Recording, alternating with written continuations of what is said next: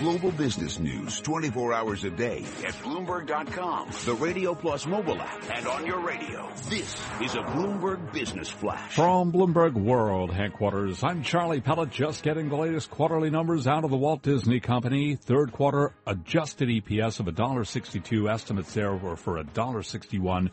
Third quarter revenue, a beat as well, $14.3 billion. Estimates there for $14.2 billion.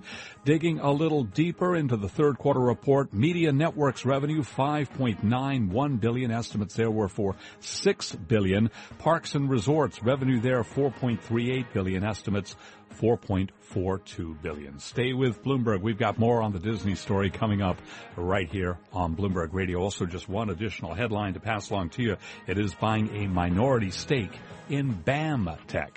S&P up a point today to 2181, a gain there of less than 0.1%. Dow Industrials up 3, little change there. NASDAQ advancing 12, a gain of 0.2% to 52.25. Gold up $4.50 the ounce to 13.40, a gain of 0.3%. I'm Charlie Pellet. That's a Bloomberg Business Flash. This is Taking Stock with Pimm Fox and Kathleen Hayes on Bloomberg Radio. Disney, the Walt Disney Company, reporting quarterly results that exceeded analyst estimates by a penny. Right now, taking a look at the shares in the after-hours trade, they are higher by about 1%. Here to tell us more about Disney and all things media is Geeta Ranganathan, technology and media analyst for Bloomberg Intelligence, joining us from our office in Princeton, New Jersey. And you can follow Geeta at GeetaRangan1.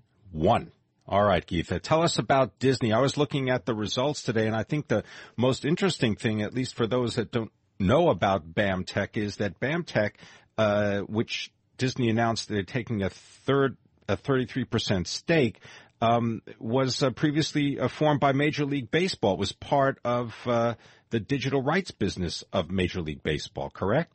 Yes, exactly. Exactly. And I think the most interesting part of this stake by Disney kind of really shows their commitment now towards the whole digital consumption of media. And I think it demonstrates that they are willing to take some form of ESPN, or at least some content from ESPN, and kind of go direct to consumer, or kind of have some digital offering with that content. So I think that definitely is going to be reassuring to investors. Well, under the terms of the transaction, Disney says it's going to pay $1 billion in 2 installments, one now and one in January 2017, and also has the option to acquire majority ownership in the coming years. Does Disney need this kind of network, this Major League Baseball, this BAMtech that was separated from the broader digital business? Yeah, I think it is going to be instrumental for Disney in kind of launching an over-the-top service, if you will. Disney has kind of really taken a very cautious approach because they get a lot of revenue from their traditional pay TV operators, almost $9 billion in affiliate fees for ESPN and its sister networks from the traditional operators. So they have to be really careful when they go all out with a digital product. And I think this investment, so they've never really made an announcement to launch a direct-to-consumer product, at least for ESPN content. But this investment kind of shows they're willing to take at least a small step in that direction. And so we'll see how it plays out. And obviously the option for them to go out and acquire the entire unit suggests that they're willing to make a bigger commitment. All right, let's go through some of the other areas. For example, the media networks posting operating income of $2.37 billion. The estimate was for $2.4 billion.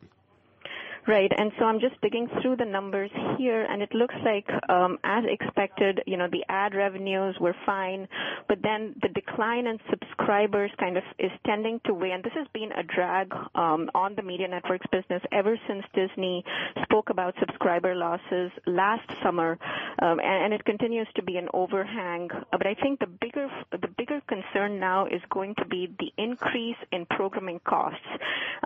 Disney has something like about $53 billion in just sports commitments alone. The big worry for investors really is, what happens when affiliate fees kind of level off, but sports costs continue to rise. And that's exactly what we are seeing both in this quarter as well as going into fiscal 2017 when we're going to see a huge step up in NBA fees. That's almost going to be a 15-20% increase in sports rights with the $24 billion deal that NBA did with ESPN and Turner. So I think that is definitely going to be a big source of concern. Do you believe that this is one of the reasons why the stock is down 8% year to date, as people are concerned about this spending? Yes, absolutely. I think it's been one of the biggest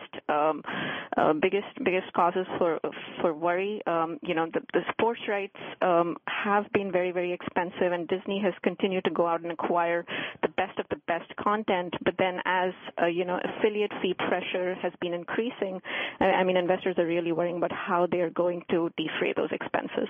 Well, just to give you more detail on that BAMtech minority acquisition, BAMtech's roster of sports includes the National Hockey League, of obviously Major League Baseball, the PGA Tour, as well as Ice Network, the leading digital platform for professional figure skating. So they're going to have a lot of sports that they can use over their many different media properties.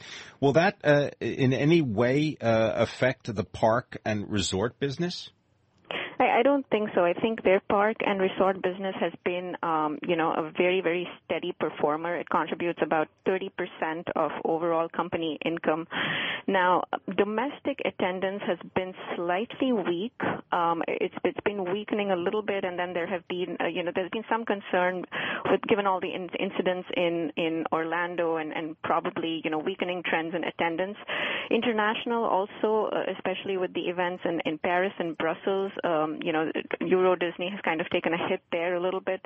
But the big catalyst, and I think we'll get more color on this during the call, has been the launch of Shanghai Disney, and that should be a big driver for that segment going forward, at least into the next 3 to 5 years.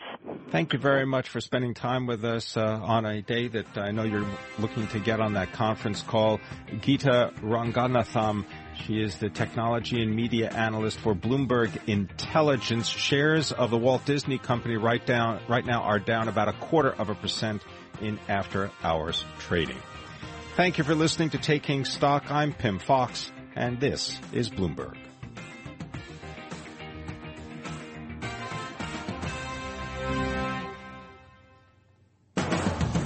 Coming up, Bloomberg Law will be talking about Chevron's victory in a long-running court battle over toxic waste in Ecuador.